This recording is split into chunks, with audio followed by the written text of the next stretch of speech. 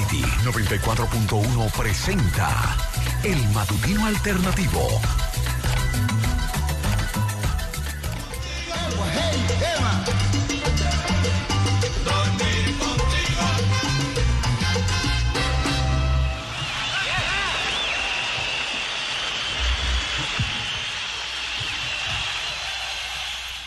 Y ahí comenzamos con Ismael Rivera, aunque usted no lo crea. Jimmy, debemos hacer algo con Borinquen y sus festividades, ese apego a la tradición, a pesar de ser un estado libre asociado en sociedad. Plena bomba, todas las festividades de San Sebastián que provocaron o convocaron a cantidad de puertorriqueños. Ellos dicen que las fiestas se terminan en febrero y parece que es así. Nada más y nada menos que Ismael Rivera, ese mismo, despertándonos con Sale el Sol. De nuevo, buenos días a todas las personas que están en sintonía y que saben la oferta de este martes 23 de enero. Ya muchos dicen, esperando el fin de semana largo. Aprovechemos que ya...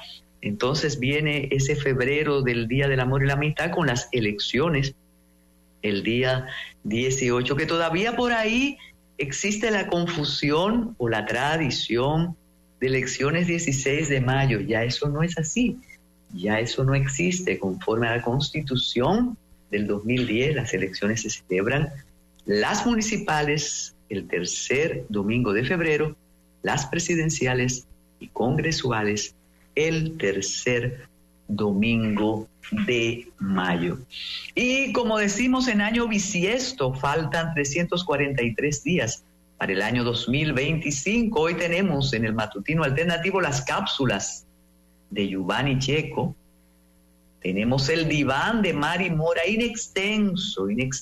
Recuerden que ustedes pueden escuchar ese diván en los podcasts del Matutino Alternativo y naturalmente después pasan por nuestro canal de YouTube. El tema de hoy sé que va a fascinar a muchos, sé que veremos a más retratados por ahí.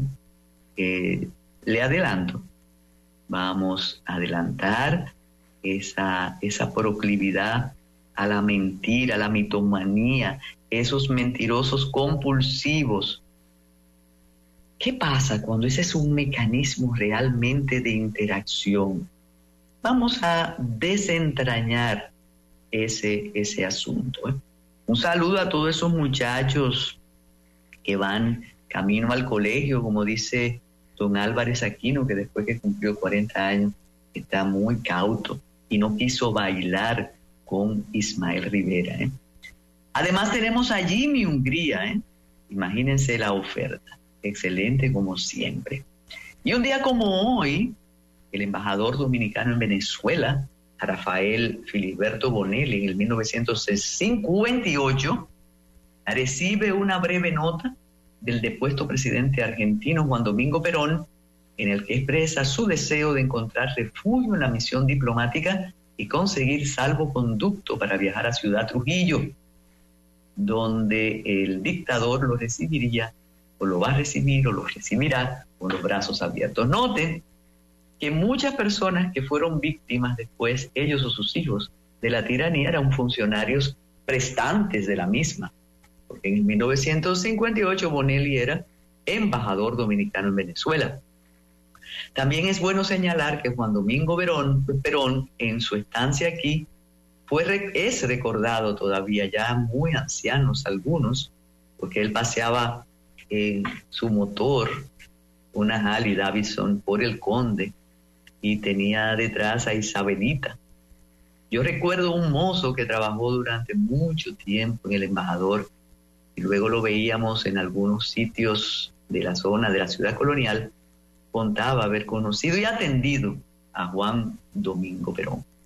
En el 1959, Fidel Castro pronuncia un discurso en la Universidad Central de Venezuela, donde luego de alzarle el brazo a Enrique Jiménez Moya dijo: yo sé que el día en que se esté combatiendo en Santo Domingo, no faltarán voluntarios entre el estudiantado y el pueblo de Venezuela que quieran ir a combatir allá. Bueno, llegaron llenos de patriotismo y fueron eliminados exactamente. En el 1964, el presidente de facto, Donald Reed Cabral, designa a Ismael Emilio Román Carbucia jefe de Estado Mayor de la Fuerza Aérea.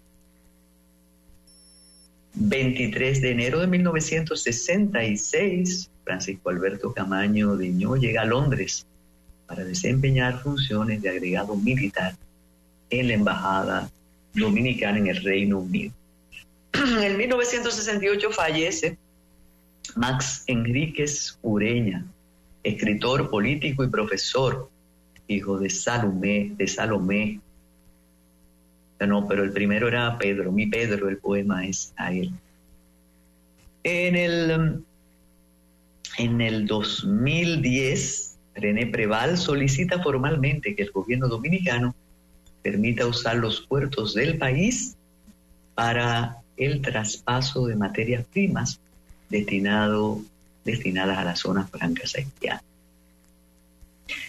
Luego de 51 años y 9 días de su último título, el 23 de enero del 2019 se hace realidad el sueño verde y las estrellas se coronan campeonas, que por cierto, campeones mejor, sí, un problemita ahí de redacción, que por cierto, no, o de concordancia, exacto. Las estrellas parece que tienen muy buena estrella este año. Eugenio Salvador Dalí fallece un día como hoy, en el 1989, uno de los artistas más controversiales y populares del siglo XX. Destacó como exponente del surrealismo. Muere un día como hoy Nicanor Parra, a los 103 años. Poeta chileno, hermano mayor de Violeta Parra, era físico y desarrolló una forma muy peculiar de lírica a la que definió como antipoesía. Galardonado con el Premio Cervantes en el 2011, su obra incluye títulos como La Cueca Larga, Los Profesores, Artefactos, Hojas de Parra y Discursos de Sobremesa. Ese premio trajo opiniones o aparejó opiniones muy controversiales, porque decían que no lo merecía precisamente por el estilo muy folclórico, y bueno, tuvo esos inconvenientes. Y claro que sonaremos a Eugenio Salvador Dalí, clásico de Mecano. Nos vamos con las internacionales. Planeta convulso, sin lugar a dudas. No. Ahí, escúchenme, una pregunta. Dicen que si el 26 es feriado. No. El lunes sí, se hace puente, uno de los primeros puentes del año. Bueno, y Donald Trump saborea ya su nominación como candidato republicano tras la salida de DeSantis. Ya solo queda en pie Nikki. De todos los rivales republicanos que se atrevieron a desafiar a Donald Trump en las primarias, la ex embajadora en la ONU es la única que no ha tirado la toalla. El expresidente espera que lo haga pronto. Se ve ya ganador de la nominación para las presidenciales de noviembre contra Joe Biden, especialmente tras la rendición del gobernador de Florida, Ron DeSantis. Donald Trump busca repetir este martes en las primarias una victoria clara como la que logró en Iowa. Con eso debería estar todo resuelto, dijo en un meeting en Rochester. Los seguidores de Donald Trump se dieron cita en masa en Rochester Opera House. Algunos entretenían la espera a 8 grados bajo cero, criticando a Biden. El país ha ido hacia abajo y defendiendo la vuelta a Trump para arreglar la economía y la frontera. Y aparece un congresista que reta a Biden en las primarias demócratas. El colmo de un candidato es organizar un acto electoral y que no aparezca ni un solo votante. Aquí había un candidato así que ha sido salvado por las aguas. Eso le ocurrió a Dean Phillips en Manchester. Solo estaban miembros de su equipo y algunos periodistas. A veces, si lo organizas, no vienen, dijo con una sonrisa resignada. Phillips hizo doblete en Hampton y en Rochester, y el modesto aforo de los dos locales se vio desbordado. Phillips es un congresista demócrata por Minnesota, el único político del Partido Demócrata que se ha atrevido a desafiar al presidente de Estados Unidos, Joe Biden, en las primarias. En Hampton reunió 200 personas en una sala de un restaurante abarrotada como el comedor donde se sirve el brunch dominical. La verdad que hay que ser especial para ser político. Mari Mora debe analizar en su diván eso, con casos específicos de cómo la realidad no toca, ni asumen los desastres. Eso es muy bueno, ser político. Lo demás es ser humano, ¿eh? Y el gobierno venezolano tiene desde hace un mes la pelota en su cancha. El Tribunal Supremo de Justicia, la prolongada crisis política del país, está nuevamente ante un año decisivo, y lo será tanto como lo permita Nicolás Maduro. Los últimos pasos en la negociación entre el chavismo y Estados Unidos, en el marco de los acuerdos alcanzados con la oposición en Barbados, llevaron a María Corina Machado a presentar un reclamo ante la instancia judicial por una inhabilitación de facto. En los últimos años, el chavismo ha frenado toda competencia en elecciones utilizando el brazo judicial porque maneja la justicia. El pasado 15 de diciembre venció el plazo para tramitar los recursos a las inhabilitaciones y Machado acudió al Supremo. El descanso navideño, la elección de una nueva junta en el tribunal y un cierre por inventario ha determinado la indefinición acerca de su candidatura. Pero en las próximas semanas se espera la decisión para que no se venza el plazo y saber si María Corina Machado podrá ser candidata o no. Mientras tanto, el fiscal general de Venezuela, Tarek Saab, aliado y socio de Nicolás Maduro, ha anunciado la detención de 32 personas acusadas de intentar un golpe de Estado y un magnicidio. Sí, terrible. Se mezclan muchas situaciones en ese caso. Y siempre la justicia al servicio del poder en determinados casos. Sí. Y en Haití la situación se agrava cada vez más. La llegada de Philippe mantiene Haití en vilo. Philippe está tratando de copar todas las instancias y actúa como si tuviera un respaldo que no se ve, pero se intuye. Bueno, y Joe Biden se equivocó al afirmar que uno de sus ministros estaba en la sala cuando no era así. Imagínense cuánto van a utilizar este gazapo, otro más del presidente de los Estados Unidos. Cometió un error al afirmar que el titular de Sanidad, Javier Becerra, estaba en la Casa Blanca, en la sala donde él pronunciaba un discurso, cuando en realidad no estaba allí. Centrado en la defensa del derecho al aborto, Biden fue mencionando a miembros de su administración que han defendido el derecho, como Kamala Harris y Jennifer Klein. Jen, ¿dónde está sentada Jen? Ahí está, gracias.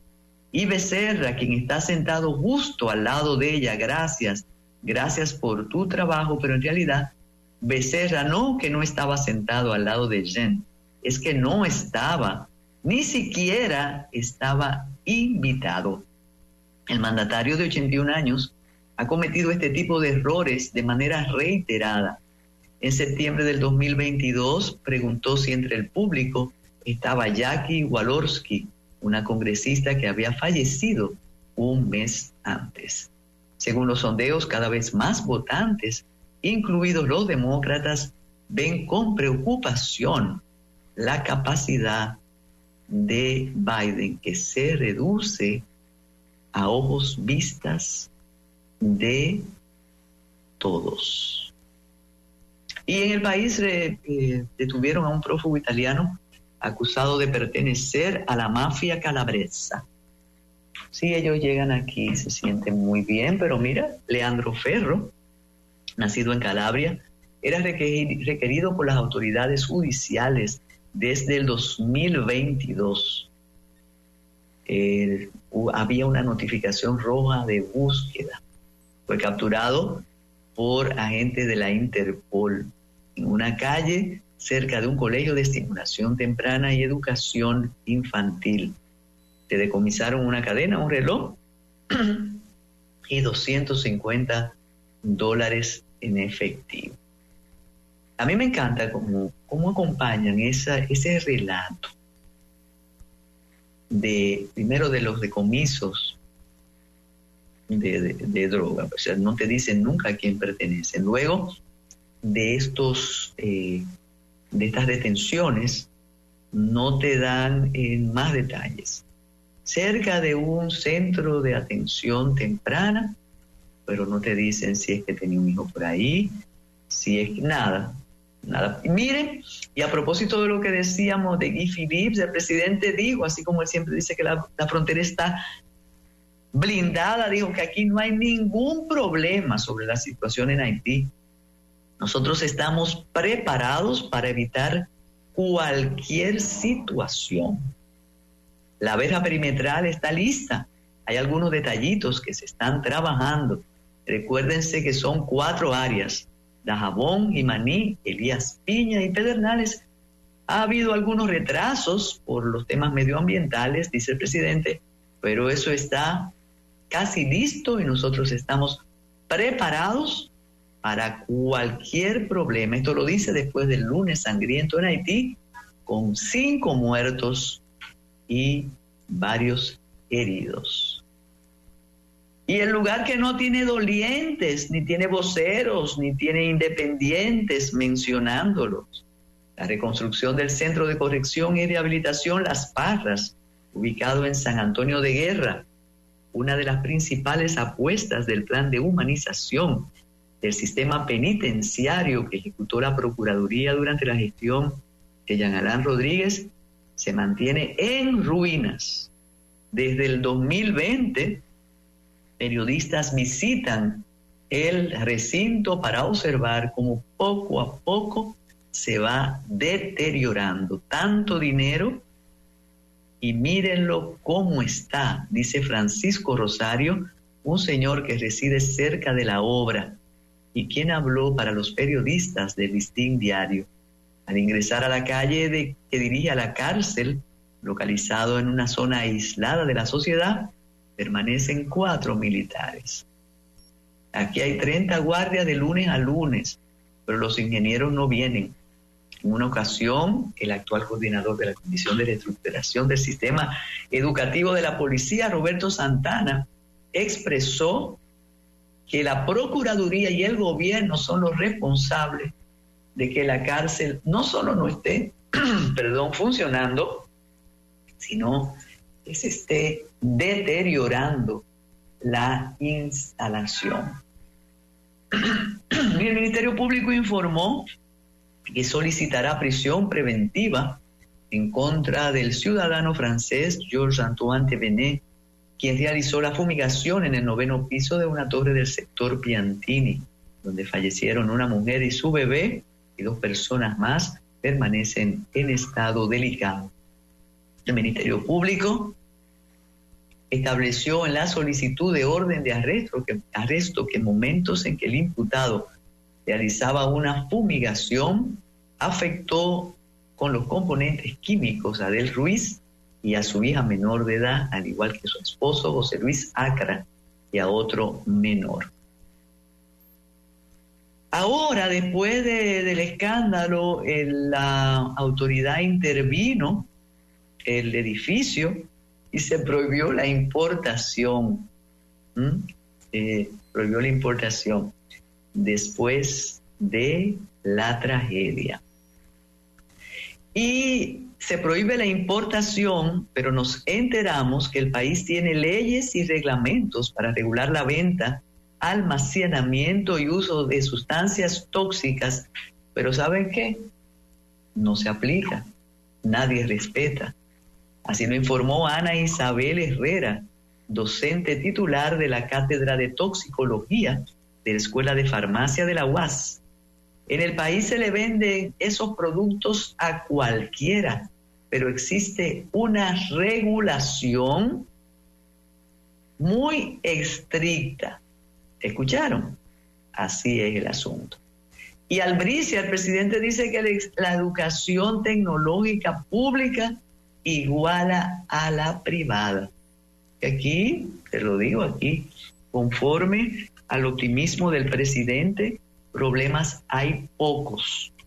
Igual que imputó a la oposición los problemas en relación con la ley 24.1 o 24.1, pero él no dice que él la firmó, sino que el problema es de los otros. Son hipócritas los que critican la ley. Cuando el proyecto de ley que creó la Dirección Nacional de Inteligencia se debatió en el Congreso, los opositores le dieron el visto bueno y la pieza fue aprobada. Los mismos que la aprobaron, los mismos cuyos voceros se pronunciaron en el Senado y en la Cámara de Diputados, ahora dicen que no están de acuerdo.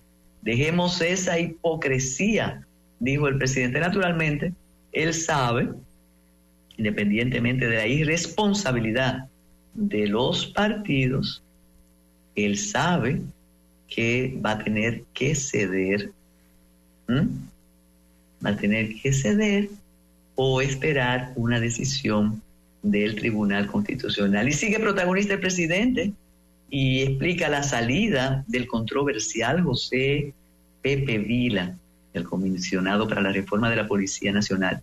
Eso es muy normal, es que concluyó su contrato. De todas maneras, él continuará asesorando de alguna manera a la policía. Él está viviendo en el país. Entonces, ahora todos los ojos están puestos en España, porque allá estamos en la feria, en Fitur, disfrutando y vendiendo de manera positiva nuestro país. Hay algo que nos llama la atención, y es que sabemos de la detención del ciudadano francés Georges Devenet, pero no sabemos, no se habla de la propietaria o del propietario, de la inquilina tampoco, porque como decíamos ayer, hay un detallito importante, y es que él parece que avisó a la persona que vivía ahí el peligro, porque ella se fue. Ella salió y no se expuso. Bueno, sí, nos enteraremos después. Aquí está. Y fallece de dengue la hija de un periodista de CDN y del Caribe, de apenas 8 años, la hija de José Adriano Rodríguez, del periódico El Caribe y CDN, falleció tras permanecer varios días ingresada en una clínica de Santiago afectada de dengue. La menor, Charalay Rodríguez Liz, presentó un cuadro de neumonía. La niña empezó a presentar el cuadro febril y llevó a su madre a tratarla en un centro de salud. Señores, eso tenemos que estar alerta, porque seguimos repitiendo que hay dengue, que hay asuntos respiratorios, que tenemos que tener cuidado, pero cuando vemos ese drama de un fallecimiento por dengue de una niña de 8 años, entonces nos estremecemos. Bueno, vamos a hacer una pausa. Tenemos más informaciones. Iremos comentando con ustedes. Y ustedes saben cuántos dominicanos están empadronados en el exterior. 870,000. Con eso se gana o se pierde. Por eso hay tanto activismo por allá. Que sí, que el presidente habló y dijo que eso es un hecho muy doloroso a propósito de la tragedia en la Torre da Silva. Creo que está detenida la persona que sin ser fumigadora actuó. Aquí tiene que haber consecuencias con los que actuaron. Que sean homicidios involuntarios, bueno, pero tiene que haber consecuencias porque buscaron a una persona que no es fumigador y además se atribuyó capacidades y derechos que no tiene. Yo creo que tiene que haber fuertes consecuencias. Le ha tocado al presidente en varias semanas referirse a los asuntos judiciales. Interesante eso, porque él le rehuye a tratar esos temas, porque por aquello de la independencia, pero sabe o se ha dado cuenta que tiene que actuar desde la exhortación aquí con la quema que se quedó en veremos el año pasado, porque Kiko no aparece, él le dijo, ya te matamos a tu socio, cuídate que no te matemos a ti, y habló de la asesina y torturadora de Verón, y ahora le toca eso. Recordando a Salvador Dalí, como siempre procede Mecano, un abrazo a Inés Aispún. Además tenemos, como hemos dicho, a Yumpani Checo, el diván de Mari Mora con un tema realmente fascinante, y como siempre a Jimmy Hungría. Adelante, José. Escuchas el matutino alternativo.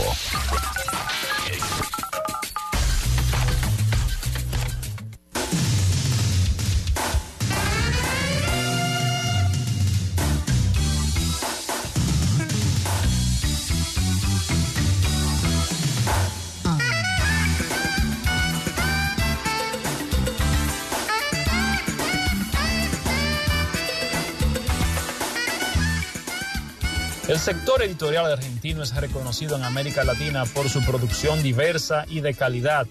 Pese a ser el país con la inflación más alta de la región, cuenta con una red de más de 1.500 librerías, de las cuales un 70% son independientes.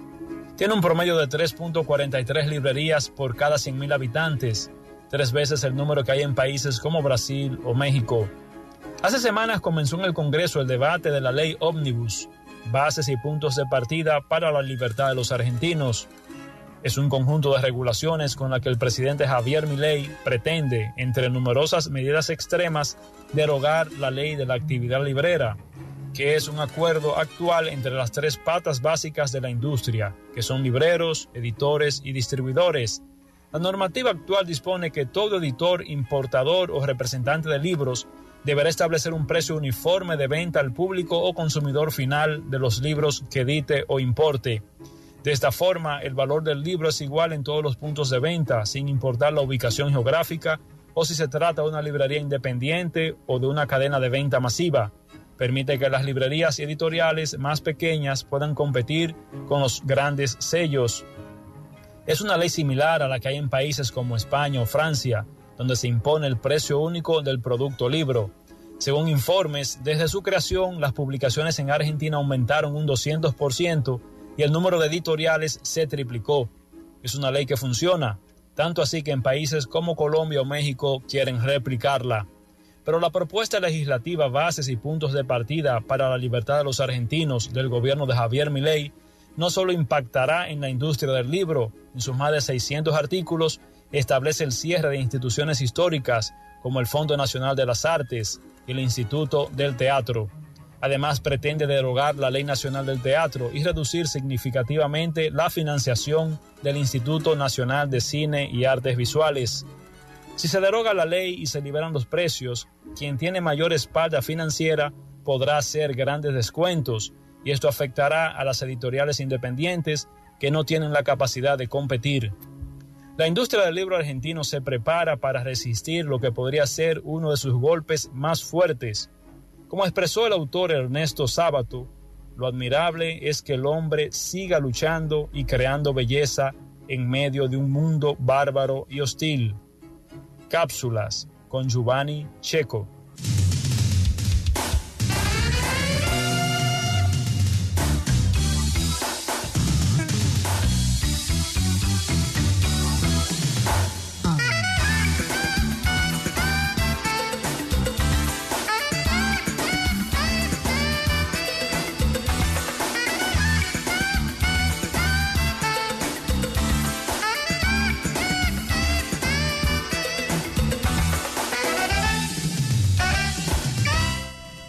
Mire, antes de referirnos a la situación de Haití, es algo que parece, cuando es institucional, cuando es tan en serio, aquello de poner el candado después que te roban, uno ni lo puede creer, ni lo puede pensar y a veces ni lo puede procesar, pero en efecto, después del drama, de la tragedia, del desastre en la Torre da Silva, las autoridades han actuado, se han enterado y piensan evitar lo que se denunció hace unos años cuando afectó a la familia uruguaya, lo que se denunció después cuando afectó a Yacer Mármol Lara, que además ahora tuvo la valentía y la solidaridad de recordar su caso para que nos diéramos cuenta que hay 3 países involucrados en el paraíso. Si esto hubiera ocurrido en un callejón de alguno de nuestros barrios periféricos, se queda en 3 pasitos y no pasa nada. Lo que yo no me imagino cómo vamos a evitar esto, sobre todo porque esto implica toda la sensibilidad, esa manera de ser que hemos perdido para vivir en sociedad, para vivir en edificios multipisos, para andar en las calles, para darle paso al otro. Porque fíjense cómo en este edificio sencillamente uno decidió hacer algo y no le comunicó a nadie más. Pero luego del uso irresponsable de fosfina, fosfuro de aluminio, que dicen los técnicos, uno dijo, un experto en fumigación, eso es una bomba atómica, eso destruye los pulmones, así mismo, pero ahora se nos dice, que casi es una promesa de campaña, que las alcaldías trabajarán para garantizar que las juntas de vecinos conozcan la guía que existe para el manejo de fumigación segura. Esto es, yo iba a decir una aldea, pero no, esto casi es cruel lo que nos están haciendo ahora. Ya murieron, entonces ahora vamos a enseñarles a ustedes a protegernos de los tóxicos. Entonces, otro asunto, y lo dijimos desde el principio, creo que es la hora de reclamar y de subrayar que la calidad, la impronta del sistema de justicia, de un ministerio público, no solo la da la persecución contra los ladrones, los corruptos, los malvados del gobierno pasado. Esa narrativa se creó y funciona perfectamente bien, pero eso no valida un ministerio público. Lo valida ese día a día. Entonces, al parecer van a actuar, pero están procediendo como se debe, así tranquilos, solemnes, nadie esposa a nadie, nadie le pone un casco a otro, y esto es de muerte que estamos hablando. No dicen nombres, no hablan de la señora que se protegió, del otro que que alquiló. No, todo como debe ser, con la sobriedad y la discreción que implican los casos. Ahora ha hablado, por ejemplo, la directora de Sanidad Vegetal, y dice que todo eso está regulado, pero que no se cumple. Y entonces dice que ninguna persona natural o jurídica puede usar plaguicidas sin autorización. Oiga usted, ¿y cuántos casos de envenenamiento en recintos escolares por el uso de plaguicidas e insecticidas no hemos tenido aquí? No de la dimensión de Torre da Silva, pero lo tenemos a cada rato y no ocurre nada. Recuerden que lo malo fue el ácido del diablo, y como está en un artículo monstrenco del Código Penal, ya hay un aporte. Están hablando los toxicólogos. Nosotros mencionábamos antes del cambio de segmento, no del cambio de mando. La declaración desde la Escuela de Farmacia de la UAS, nos damos cuenta que todos lo sabían, pero ahora leemos las declaraciones del toxicólogo Jesús Boadas Morales, que dice que el fosfuro de aluminio afecta el sistema respiratorio y cardiovascular. Fallas hepáticas, renales y cardíacas graves provoca. Esos 3 órganos vitales se afectan de manera inmediata y en horas puede acabarse la vida. Ya las vidas no se pueden recuperar. Incluso ayer tarde se solicitaba sangre para el niño que está interno, uno de los hijos de la familia afectada.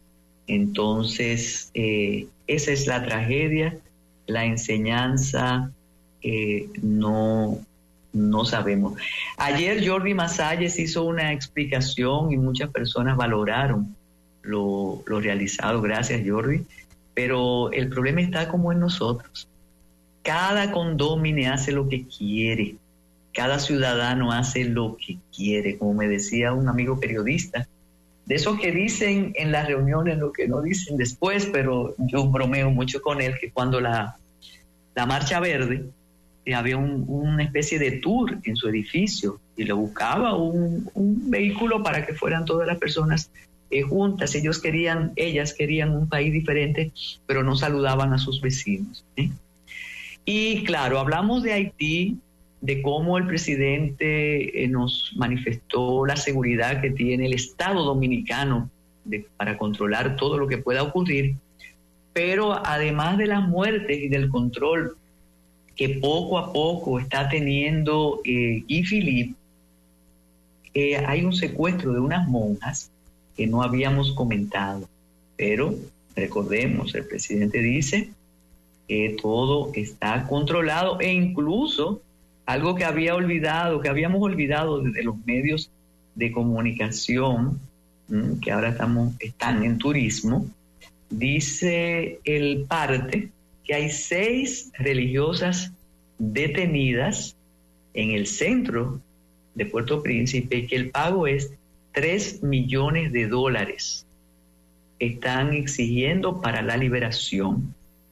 Hasta el Papa pidió intervención. Las monjas pertenecen a la congregación Santa Ana y fueron capturadas en la céntrica avenida Christopher, en las inmediaciones del Palacio Presidencial. Según la Conferencia Haitiana de Religiosos, no está revelada la identidad de cada una de las monjas, pero esos secuestros, dicen los redactores, son absolutamente frecuentes y forman parte de la rutina en Haití. Y a propósito de este lance del presidente, que todos los caminos conducen a que también saldrá bien, el presidente y sus hacedores de narrativa tienen magia. El presidente ahora acusa a la oposición. Parece que él no firmó la ley, pero él le dice, pero ustedes la aprobaron. Y es verdad, Este Congreso, el Congreso Verde, el que decían todos esos voceros del cambio, que estaba compuesto por unas personas extraordinarias, por una juventud esplendente. Ellos olvidaban los banqueros y los narcos, ¿no? Pero recuerden con lo de Punta Catalina, que los representantes de la diferencia dijeron, no, que eso era muy largo, nosotros teníamos sueño y nos dormimos y levantamos la mano. Pues ahora el argumento es que esto se conoció entre los días 29 y 30 de diciembre, y que imagínense, estaban pensando en las fiestas, pero el presidente, que no le gusta la bulla, parece que le dijeron, presidente, pero es que hay un lío allá afuera, y ya abrió la Sociedad Dominicana de Diario, usted se lleva muy bien con todas esas personas. Entonces, él, después de promulgada, fíjense lo que vale la institucionalidad dominicana. No importa que el Congreso la conociera, con los defectos o no los defectos, con la manipulación, o no. Ni que la ley se convirtiera en 1.24, creando la Dirección Nacional de Inteligencia. Eso no importa. No, después de promulgada, el presidente quiere un diálogo. Son cosas pero después van a decir, fíjate cómo el presidente escucha que hasta su misma institucionalidad logra vulnerarla. Ayer hubo un encuentro en las instalaciones del Nuevo Diario. Estaba Percio Maldonado Sánchez, el director del Nuevo Diario, Aníbal de Castro, presidente de Diario Libre, Manuel Tapia López, asesor jurídico, y por el gobierno, el consultor jurídico Antoliano Peralta y el director del Departamento Nacional de Investigaciones, Luis Soto. Entonces se concluyó la reunión y dijo Percio que el propósito es ver cómo se resuelven las inquietudes. Las inquietudes de una ley, señores, pero ustedes se están dando cuenta. Sé que muchos conocedores de leyes que están escuchando el comentario deben estar riéndose. O sea, vamos a ver si hacemos un acuerdo. Eso es increíble, pero cierto. Los artículos en los que se concentra la preocupación son los 9, 11 y 26, que son los que violentan aquello del secreto profesional, pero ellos dicen que no, tiene que ver con una mala interpretación del texto. A todo esto, esta discusión se hace luego que el presidente dijo que era hipocresía de todo lo que estaban discutiendo y objetando la ley. De modo que si usted critica la ley 1.24, usted es un hipócrita, porque al momento de conocerla, usted levantó la mano. Institucionalidad dominicana, cuán precaria eres.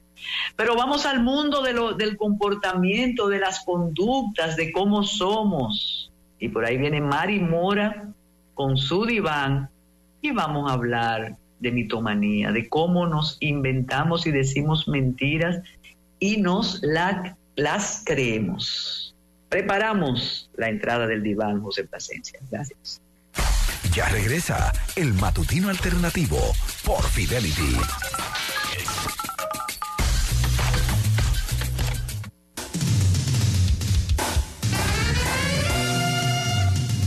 Miénteme una eternidad, que me hace tu maldad feliz. Entonces, el que miente se lo cree, y yo me creo que me mienten, pero yo lo sé y sigo el diván. Desde que Mari Mora propuso ese tema, yo dije, cuánto interés, cuánto espejo, cuántos nos veremos y se verán con ese tema que yo sé que en este inicio de año, porque todavía estamos iniciando, ¿no?, va a despertar, a provocar el interés que siempre el diván despierta y provoca. Bienvenida, Mari Mora. Hola, Carmen, buenos días. Sí, mitomanía o mentir compulsivamente, aunque hay gente que entiende mitomanía por otra cosa. Bueno, mentir es algo bastante frecuente, Carmen, ¿verdad? Forma parte de las buenas maneras, entre comillas, en la interacción social, para que el otro no se sienta mal, para quedar bien, para salir de un apuro, para evitar un lío. Y hay eufemismos incluso para reducir su peso, que ha tenido siempre. Por ejemplo, se habla de mentiras blancas, de mentirijillas, se habla de mentiras piadosas, ¿no? Y a pesar de que es uno de los 10 mandamientos y que tiene una prohibición moral y religiosa, lo cierto es que me resulta difícil pensar que existe alguien que no haya mentido nunca. Pero eso se junta con otra cosa, porque vivimos, por otra parte, en el tiempo de las fake, y la mentira es parte de la publicidad, y la publicidad, si nos fijamos bien, lo ocupa todo. Antes solo faltaba, formaba parte de una estrategia mercadológica de productos, y ahora el producto somos cada uno. Crece el hipercapitalismo que todo lo convierte en mercancía, y entonces uno se pregunta, bueno, en un mundo en donde se promueve la realidad virtual, se promueven los autoengaños, se promueve la edulcuración o trastocamiento de la realidad, ¿dónde empieza lo patológico? Y donde podríamos hablar que son usos normales. Lo tenemos un poquito más difícil, ¿no? Pero este tema, mira, Anton Delbruck, que fue un psiquiatra suizo, fue la primera persona en describir en 1891 lo que él consideró un trastorno psicológico y que también lo nombró como pseudología fantástica o mentira patológica. Y él hablaba de ello como la necesidad patológica de tergiversar la realidad y mentir constantemente. Y ahí vemos la diferencia, ¿no? Si mientes constantemente, estamos hablando entonces de algo que se escapa del control de la persona, y entonces ya la sociedad arruga la cara y quizá no te lo perdona, como se lo perdonaron a Hemingway, se lo perdonaron a Neruda.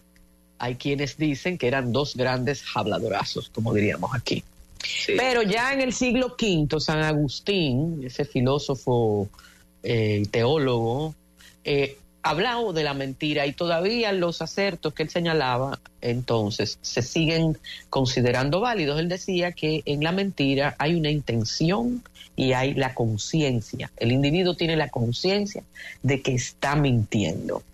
En general, estas personas saben que están mintiendo entonces, aunque en ocasiones pueden llegar a creerse sus propias mentiras. A pesar de no estar catalogado en ningún manual, que tú te creas tus propias mentiras y trastoques así la realidad, entonces habla de que se te han ido los frenos y entonces quizás estamos llegando a lo patológico, porque en realidad en esas mentiras que se admiten, y muchas veces tú sabes que te están mintiendo y a veces hasta lo agradeces para evitar tú también el conflicto, muchas veces estamos buscando atención, exagerando un cuento, añadiéndole un chin, estamos buscando afecto, admiración, o incluso evitar un castigo. Y en esa parte de la mentira que uno considera que pueden ser perdonables por aquello del pecado, pues las razones son muchas. Tú quieres evitar un castigo, un conflicto, omitir o no querer dar una información personal, porque hay mucha gente muy imprudente que te pregunta cosas que tú no quieres decir, elevar tu deseabilidad social o dar una imagen positiva de ti misma, no herir los sentimientos de otra gente, no saber decir que no, y eso hace que entonces tú te inventes que viene una visita o que tú estás malo. No preocupar a otra persona en ocasiones, tiene quizás una misión mucho más noble, o evitar o posponer alguna tarea o actividad no apetecible. Y bueno, ahí quizás nos estamos moviendo en ese terreno movedizo de frontera difusa en el que podemos perdonar esa mentira. Siempre se dice en un refrán que se descubre primero un cojo que se descubre primero un mentiroso que un cojo, ¿no? De manera que muchas veces nosotros nos estamos dando cuenta, sobre todo cuando es algo frecuente, porque la tendencia a mentir o la mitomanía, cuando estamos hablando entonces de esto que adquiere connotaciones patológicas, es un problema si es reiterado y frecuente, si condiciona nuestra vida, nuestras relaciones, si dificulta o impide tener una percepción ajustada de la realidad. Y de hecho hay trastornos de personalidad que implican esa tendencia a mentir, como el trastorno borderline, el histriónico o el antisocial. Se piensa que ahí la mentira es un artificio usado con mucha frecuencia y la mayoría de la gente se da cuenta. Pero la mentirosa o el mentiroso compulsivo el mitómano, tiene que realizar un gran esfuerzo para mantener la mentira frente a su grupo familiar y social, un edificio a veces de mentiras. Hay que tener muy buena memoria. Yo que también he dicho mentiras, Carmen, sé que una se te olvida. No, yo tengo yo desarrollé... Y que yo no fui porque estaba en Santiago. Ay, pero yo te vi en Ágora. Las mentiras sobre todo eran para poder salir, que mi padre era muy estricto, okay. Entonces tú decías la mitad, metía a la mamá de alguien para que te dejaran ir a un viaje a la playa. No decías que ibas a salir de la ciudad y realmente te ibas a estudiar, supuestamente. Dejaba la bicicleta en la biblioteca de Intec por si pasaban a chequear y yo no estaba ahí. Cositas así para aumentar el margen de libertad que era en mi adolescencia y primera juventud muy, muy estrecho. Y sé la angustia que se siente. Yo recuerdo que mi mamá se daba cuenta que yo mentía porque se me ponían los labios, yo palidecía, y entonces yo empecé a usar pintalabios. Pero espérate. Antes de seguir, cuando tú dices esas mentirillas, y yo creo que muchas personas nos vemos retratadas ahí, déjame ir al cine, pero no lo puedo decir. Eso puede ir convirtiéndose...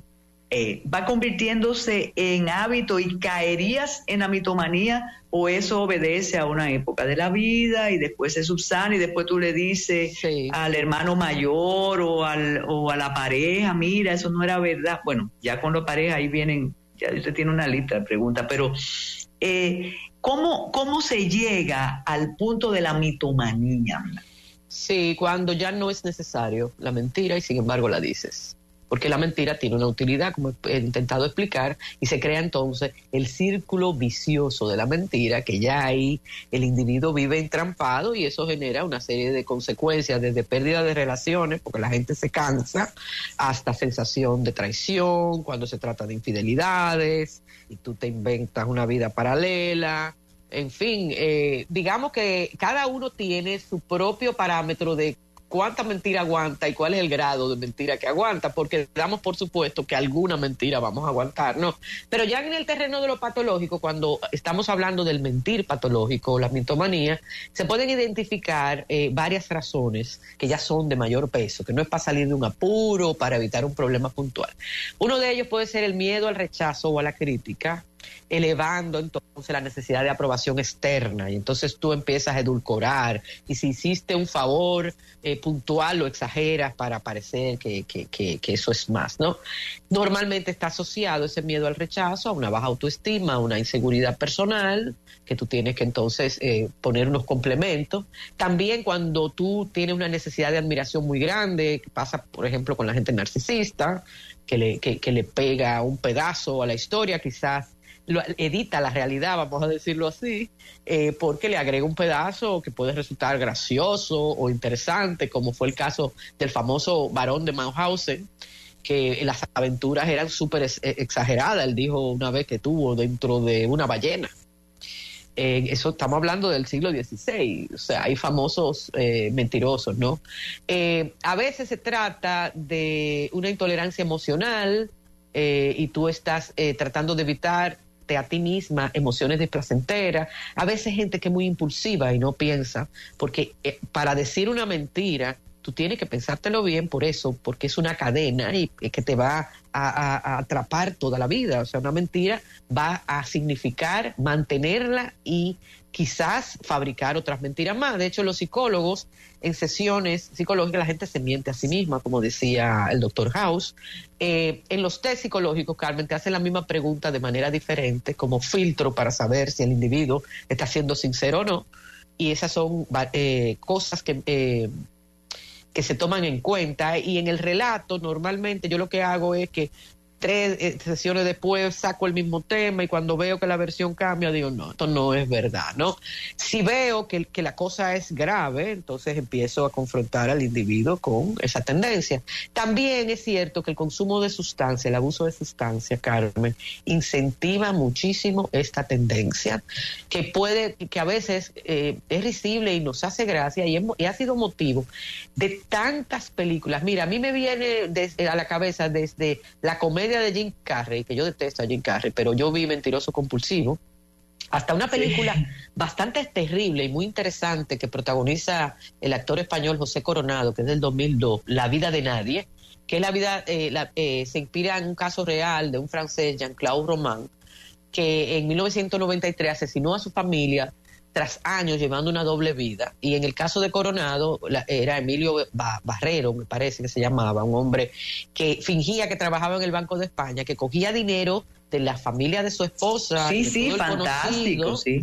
Para él decir que lo invertía en fondos del Tesoro, en el Banco de España, entraba incluso vestido de traje al Banco de España, daba una vuelta y salía, se mete con una chica que es la que va desvelando la realidad y llega a un callejón sin salida, porque esta mujer destapa entre la esposa lo que está pasando. Una vez, hace un tiempo, dedicamos un diván a Atrápame si puede, la película de Steven Spielberg, la historia de Frank Abagnale, que fingía profesiones.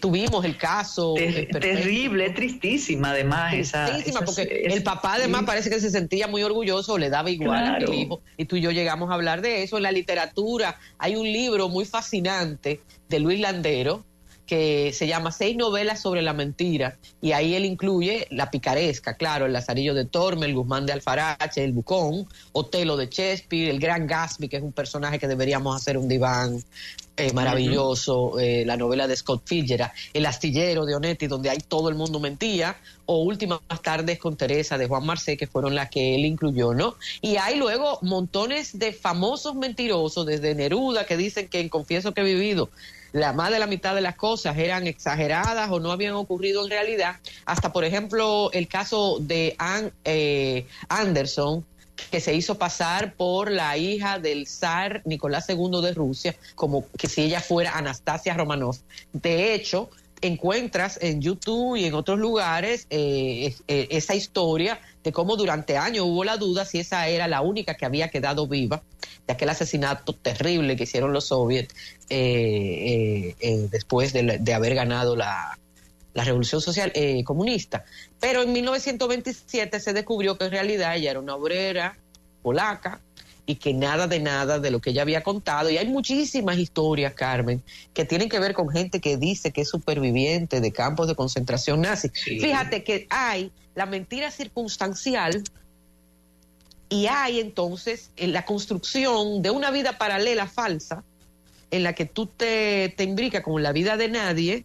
Y ahí estamos hablando entonces de una dimensión que yo creo que es una locura, ¿no? Entonces son grados, y yo lo que pienso es que en nuestro tiempo todo lo que hace es impulsarnos hacia la mentira, porque para tú ser tu propio producto, tu propia marca, que yo odio eso, y salir en tus fotos editadas con Photoshop, mostrando una vida maravillosa, que yo siempre digo, Dios mío, ¿cómo esa persona paga todo eso? Siempre pienso sobre todo en el bolsillo, lo primero.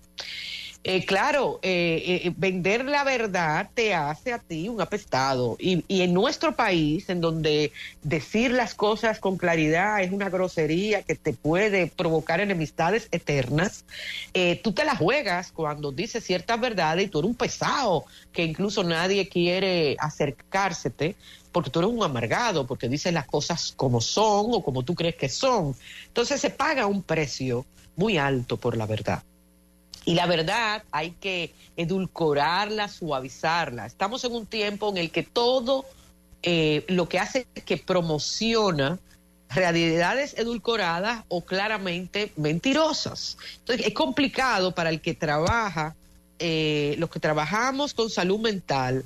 Estamos abocados a una reflexión permanente, Carmen, porque entonces, ¿dónde empieza una cosa? ¿Dónde empieza otra? Pasa igual que con el narcisismo, que ahora se está hablando del espectro narcisista, porque se nos promueve como algo necesario para la convivencia y para la sanidad mental tuya, el que tú tengas cierta dosis de narcisismo. Entonces, ¿cuándo nos hemos pasado y cuándo no? Fíjate si se ha llegado a hablar de espectro, como se habla del espectro autista. Entonces, pongo sobre la mesa estas cuestiones, advirtiendo que tú y yo sabemos que esta es una cultura bien habladora, como lo decimos normalmente, y recuerdo finalmente un cuento de Pedro Brejes que se llama Intuición Femenina, que antologó Diógenes Céspedes, una antología de cuentos dominicanos, en donde una chica se inventa que otra está embarazada y resulta que al final es verdad.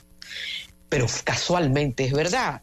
Una de las cosas que a mí más me aterra de nuestra dinámica social es que aquí no solamente mentimos, aquí calumniamos sin pensar que todo esto siempre tiene una consecuencia, y como dice la Biblia en algún lugar, mentir sobre alguien es como acuchillarlo por la espalda, como me señaló ayer una paciente muy querida cuando le conté que iba a hablar de esto en el diván.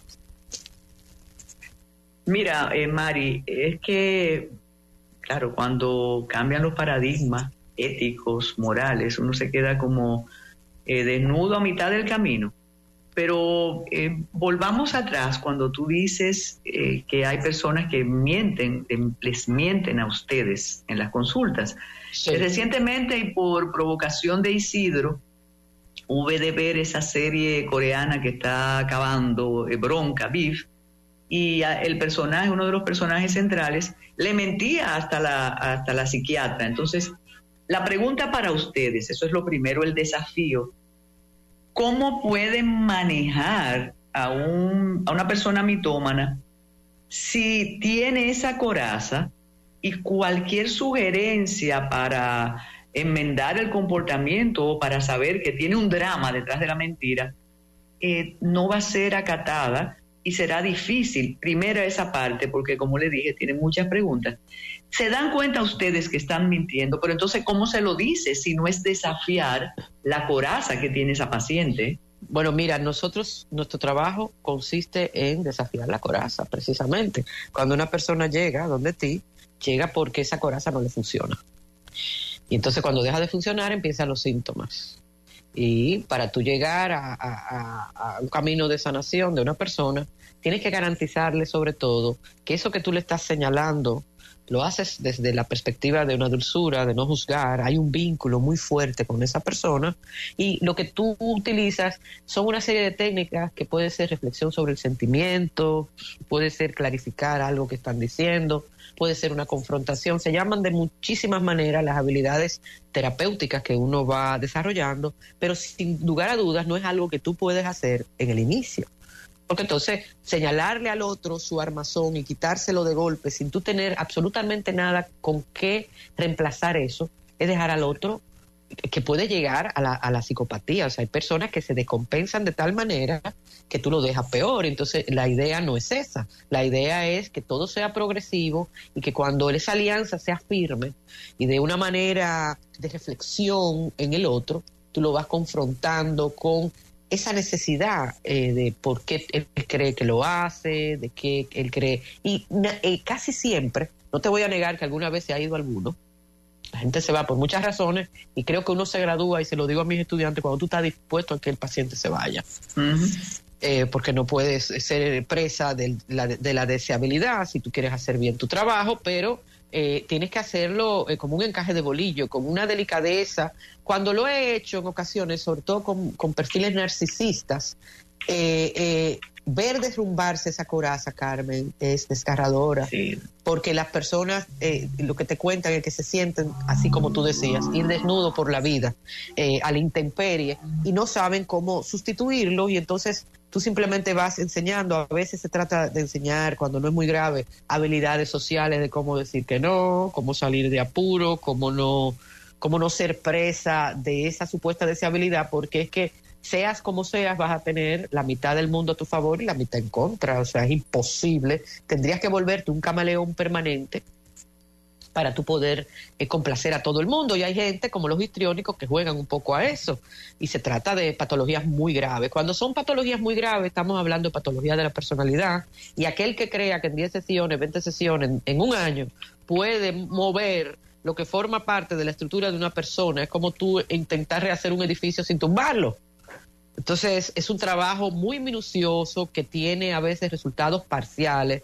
Yo pienso que uno tiene que acostumbrarse, como lo hacen los médicos en ocasiones, sobre todo, por ejemplo, los oncólogos, que hay ocasiones en que tú vas a intervenir y lo que vas a intentar proteger el máximo de nivel de bienestar o de calidad de vida, pero como debemos de dejar de jugar a ser dioses a veces tenemos que conformarnos con resultados parciales y esos resultados parciales crear la diferencia entre lo que había antes y lo que hay después.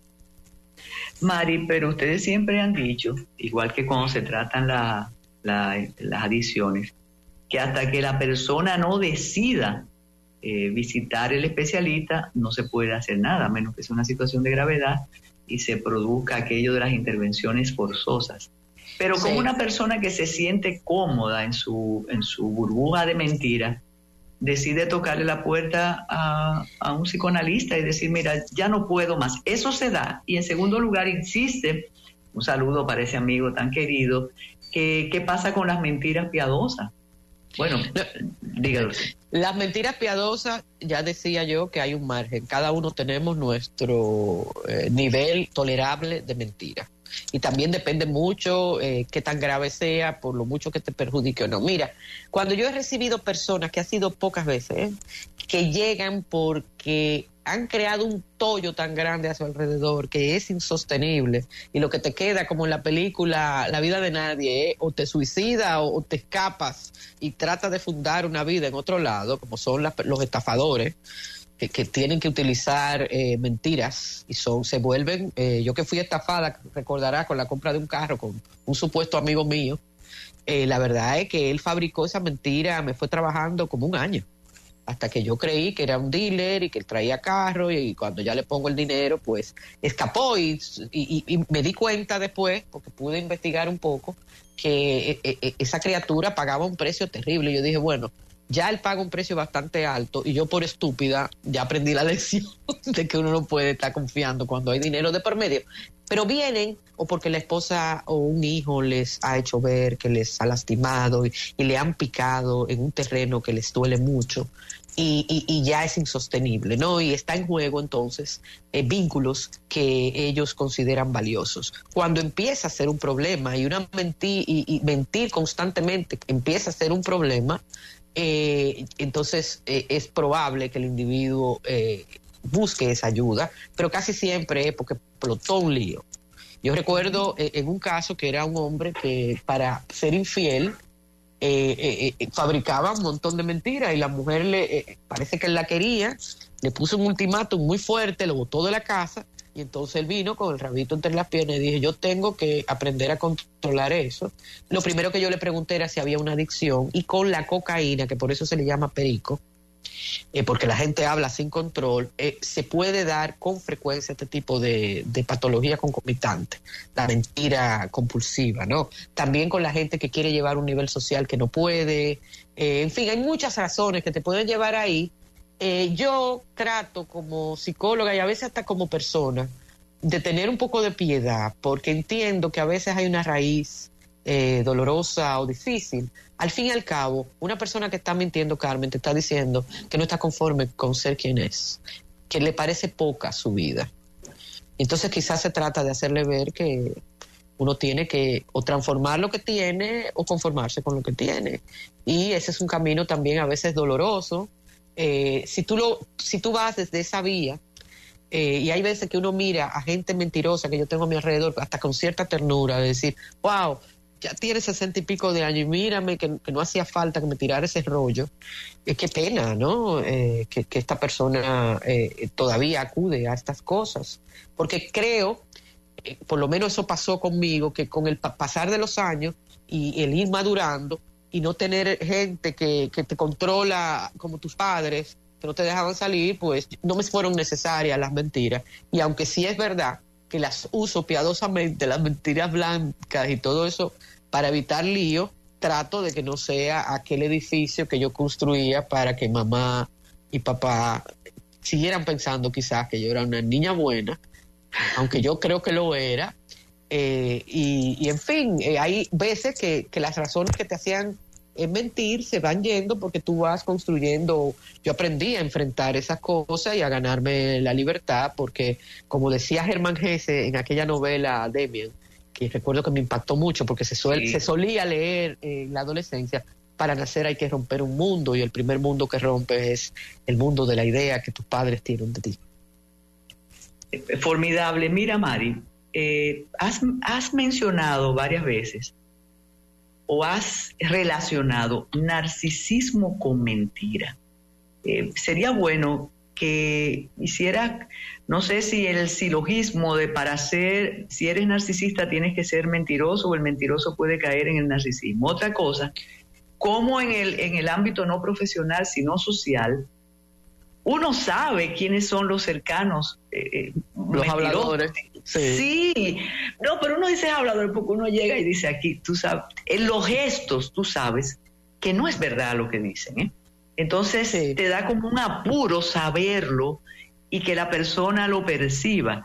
Y ahí vuelvo, como te decía fuera del aire, que tenemos entre la lista de canciones hoy a Luz Casal con tú juegas a creerte que yo te creo. Es decir, hacemos un juego peligroso, tú me mientes y yo te creo, pero tú sabes que yo no te estoy creyendo. Entonces, primero, lígame narcisismo con mitomanía y ese juego que tú le haces supuestamente al margen de ser una mitómana, pero tú le haces el juego a la otra. Sí, sí. A veces, qué interesante eso que dice, además me encantó que eligieras esa canción porque no me ocurrió. Mira, yo no solamente hablé del trastorno narcisista de personalidad, puse otro trastorno antisocial, histriónico también. Pero en el narcisismo tú tienes que inflar un ego y tienes que parecer que tú eres superior a los demás. Cuando tú no tienes menudo para devolver, y que Neruda, caramba, cuánto menudo tenía para devolver, porque ya tenía una obra magnánima cuando ya publicó sus supuestas memorias, entonces no te queda otra cosa que hacer la bomba del chicle, crear algo artificioso para parecer que tú eres esa cosa tan grande. Entonces el narcisista lo que hace es que de un indicio cierto, por ejemplo, pueden decir... me oyeron el matutino y le escribieron a Carmen 3 personas. Pon tú que es mi caso. Que tú me compartes el comentario de los oyentes. Óyeme, he sido tendencia en todo el país. O sea, del milloncito del matutino y de personas que a uno siempre agradece tanto, ¿no? El sentir, porque en la radio uno no escucha, no está viendo a quién lo oye y uno tiene que tener como tan pendiente que se está dirigiendo a un auditorio y cuando más tú conoces, más puedes afinar lo que vas ofreciendo e incluso la forma en que te diriges, el producto queda entonces, yo creo que mejor elaborado, pero decir que te hiciste tendencia, que se hizo viral, ya es entonces edulcorar esa realidad e inflarla, y eso es muy propio del narcisismo, también es muy propio del antisocial, porque para embaucarte y poderte engañar y poder abusar de ti, cogerte un dinero o cualquier otra cosa delictiva, pues esa trama se construye sobre la base de una serie de mentiras, y la política, por ejemplo, Carmen, es un edificio de mentiras. El estratega político va a captar cuál es la supuesta verdad que el otro quiere oír, y el político va adaptándose cada vez más a eso. Un político muy claro, son excepciones como Mujica, que uno cree que era un hombre que promulgaba la verdad. Podemos sacar, ¿verdad? El resto son productos mercadológicos que por eso pueden hoy en día defender una cosa y al día siguiente desdecirse sin ningún tipo de vergüenza, porque hay un histrionismo y una parte de actor. Lo triste del caso en el mundo de la política, y tú sabes que yo soy reiterativa en este tema, es que antes eran estrategias que tenían sentido, pero había unas convicciones de naturaleza ideológica o personales en las personas. Yo ahora creo que el mercado tapa un vacío enorme. No hay verdaderas convicciones y el otro realmente no sabe para dónde vas. Y ahorita que te escuchaba hablar de los plaguicidas, de Haití y de toda esta maraña de falsedades en las que estamos envueltos, este atronamiento, como diría mi madre, que tiene a veces el propio presidente de la República y el gobierno en general, es la obra de golpes de efecto que no tienen muchas veces detrás una reflexión, ni siquiera cuando estamos elaborando una ley. Entonces, esa falta de sindéresis, esa falta de propósito detrás, pues hace que lo que tú fabricas es una vela romana o un castillo de fuegos artificiales que inmediatamente se vuelven humo, sin pensar en que todo eso, como una ley, se hace para quedar. Entonces, qué peligroso, yo estoy totalmente de acuerdo contigo, aunque paguemos tú y yo, pero sobre todo tú, el precio de ser esa pesada que dice la verdad y a la que la pueden acusar de que puede estar incluso hasta amargada porque tus verdades molestan, precisamente porque en el fondo hasta el que te critica lo sabe. Exacto, mira, por alguna razón, mencioné los políticos antes de la intervención y comprenderás que ahí está, yo decía, Mari Mora debe hacer un día un diván hablando de la personalidad del político, porque es una especie de ser que tiene todo lo que has dicho, desde mitomanía, narcisismo, claro, para tú decir y hacer esas cosas, y además tu resistencia moral es enorme porque te dicen ladrón, te dicen corrupto, te dicen los amigos se te convierten en adversarios y tú sigues. Entonces, ahí van una serie de condiciones, pero con un diálogo con una persona muy especial que ha aparecido ahora después de un abandono. Dice que es que estamos viviendo en una época donde como que nada es nada y que hay una anestesia colectiva que es alucinante. Pero es que si hacemos como la canción de Luz Casal en términos colectivos, el precipicio nos acecha. Mira algo que te va a gustar. Dice una persona que la mentira piadosa se usa cuando hay parejas ansiosas y tú no quieres decirle algunas cosas y vas endulzándole lo grave, pero después se descubre lo que pienso. ¿Qué nos dices, Mari? Sí, la verdad es que a mí me ha pasado descubrir mentiras años después. Y como este mundo es tan pequeño, a veces viene un paciente y te cuenta la verdad de la mentira que te dijo otro. Lo cierto es que sí, que probablemente todo se cae en algún momento y tú puedes llevarte grandes decepciones, porque hay mentiras que matan, hay mentiras que duelen y hay mentiras que no tienen vuelta atrás. Mira, una defensa que me parece muy racional, dice, recuerden que los políticos tienen un personaje, no es la persona, igual que los artistas.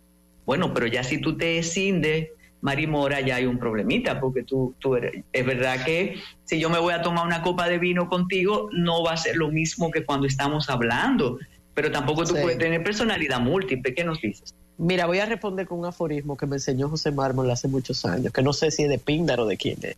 No descubras, porque puede no haber nada, y nada no se vuelve a cubrir. Dejémoslo ahí, Mari. No más. Muchísimas gracias, Mari Mora, un diván estupendo. Como siempre, recuerden buscar nuestros podcasts y también acceder a nuestro canal de YouTube. Por ahí viene Jimmy Hungría zumbando, primero con una canción y luego con su comentario y otra canción. Gracias, Mari. Ya regresa el Matutino Alternativo por Fidelity.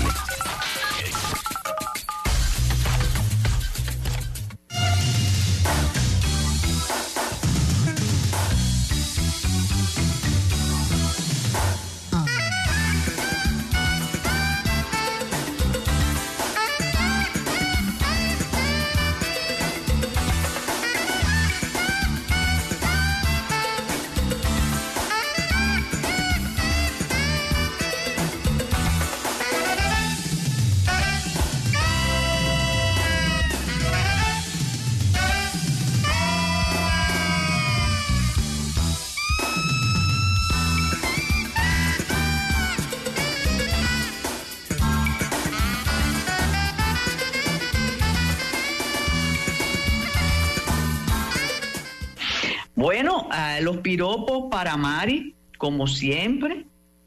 Mari, yo sabía que ese tema iba a despertar el interés. Muchos nos veríamos retratados a personas cercanas y demás. Y me encantan esos intercambios matutinos con personas respetables, ingenuas en ocasiones, que se sumaron a una toma de la Bastilla en este país que todavía no tendrá consecuencias, pero algún día por lo menos le quitará la ropa ética a muchas personas. Ya aquella organización, y si usted escuchara siempre el programa, sabe que ya eso no tiene, eso es un apéndice gubernamental, porque yo insisto que el partido no es aquel de que PRD, no, es el partido de don Luis, y todos los que lo respaldan a don Luis y su proyecto. Pero ese es un derecho. Mira, hicimos la interrupción o intervinimos antes de la canción de Jimmy, de la sección de Jimmy, porque nos habían dicho que había una información actualizada del caso de la Torre da Silva, pero todavía no lo hay. Dice en construcción, me imagino, quizás que develarán algunos datos acerca de los dueños del apartamento, de la inquilina y de quién ordenó lo del veneno. En la conversación del programa íntima del equipo, yo decía que era algo de pregunta en el aula universitaria, que involucra responsabilidad civil, homicidio por negligencia, por imprudencia y demás. Y lo que mencioné de la cárcel Las Parras está en el periódico Listín Diario. Asómbrese cuando lo lea, pero son de las verdades que molestan en el paraíso. Nos vamos con la sesión de Jimmy. Él primero tiene esa canción y seguirá el comentario y tiene otra canción para el cierre. Adelante, José Plasencia, con la canción de Jimmy. El matutino alternativo.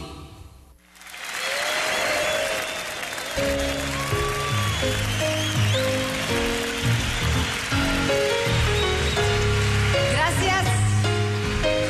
Y cantan conmigo en canción de Bob Marley, No Woman, No Cry.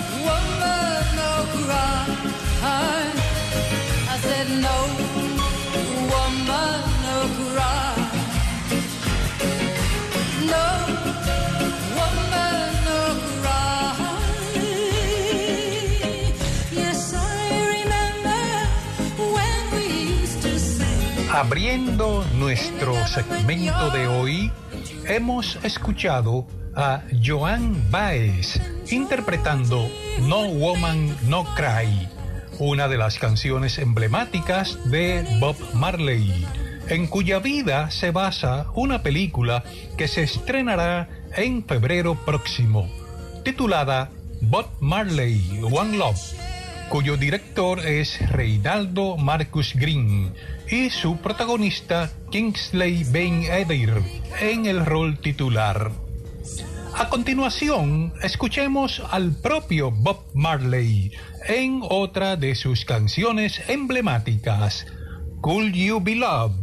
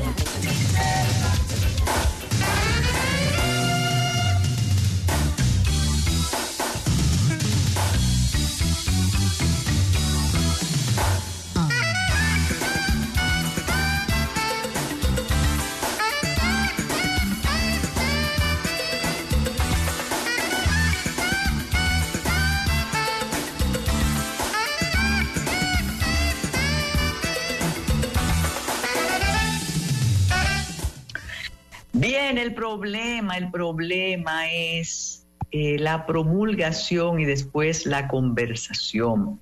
Nos estamos refiriendo a toda la bulla en relación a la ley 124, la cual, conforme a los expertos, violenta la Constitución y los derechos fundamentales, los derechos establecidos en la Constitución, porque suplanta funciones del Poder Judicial. Es verdad que se discutió, es verdad que estuvo donde debía estar, en el Congreso, y se le hicieron observaciones. Lo que pasa es que el argumento no solo es pedestre, es vergonzoso. Algunos de los legisladores dicen, pero imagínate que fue al final del año y nosotros no estábamos en ese asunto. Ya terminaba el año y bueno, levantaron la mano. Entonces el presidente, que dice que no quiere que se politice esto, ha dicho lo siguiente: ustedes son unos hipócritas porque sus seguidores, los diputados y senadores de los partidos de oposición, levantaron la mano para aprobarla. Bueno, pero si usted pensaba que no debía aprobarse, entonces ¿por qué la promulga? ¿Y por qué ahora hay conversación después de promulgada? Ahí es que está el punto. El artículo más controversial es el que dice, el artículo 11, todas las dependencias del Estado, instituciones privadas o personas físicas, sin perjuicio de las formalidades legales para la protección y garantía del derecho a la intimidad y al honor, deben proporcionar a la Dirección Nacional de Inteligencia toda la información que ésta requiera, sobre la cual se tengan datos o conocimientos en asuntos que puedan afectar la seguridad nacional. Y si ocultas información, si no lo haces, tendrás como sanción la prisión. Hay prisión de 3 a 5 años. Ya el Poder Ejecutivo, el gobierno, se pronunció ratificando la pertinencia de la ley, porque dice que se discutió, pero inventando invitando a un diálogo. Es de las características del cambio que quieren discutir después de promulgar y después de presentarse en el primer poder del Estado, que es el poder legislativo. El poder ejecutivo dice que reitera que la ley presenta un paso importante en la lucha contra el narcotráfico, el terrorismo y la corrupción, al proporcionar a nuestro gobierno la herramienta legal necesaria. Pero estamos comprometidos con el diálogo y la transparencia. Por eso convocaron a una reunión con la Sociedad Dominicana de Diarios, el Colegio Dominicano de Periodistas, la Asociación de Empresas de Comunicación y otros sectores interesados en opinar. Después, reitero y voy a reiterar siempre, después de promulgada. Bueno, pero ustedes traten de pasar un excelente martes. El trabajo sobre las parras está en el periódico El Listín Diario, y sobre el caso de Torre da Silva todavía no tenemos información de la propietaria y la inquilina, pero sí solicitan prisión preventiva contra el francés que fumigó la torre donde murieron 2 personas. Llama la atención que el presidente ayer dijo, no, pero es que alguien fumigó sin tener autorización. Dirigió como la mira, la puntería al francés, pero faltan piezas, ¿no? No teman, validen el Ministerio Público, validen la función del sistema de justicia, Y qué bien que todo se ha manejado con esa prudencia, esa elegancia. No han ido a buscar a nadie. Bueno, sí, porque si buscan ahí podrían envenenarse.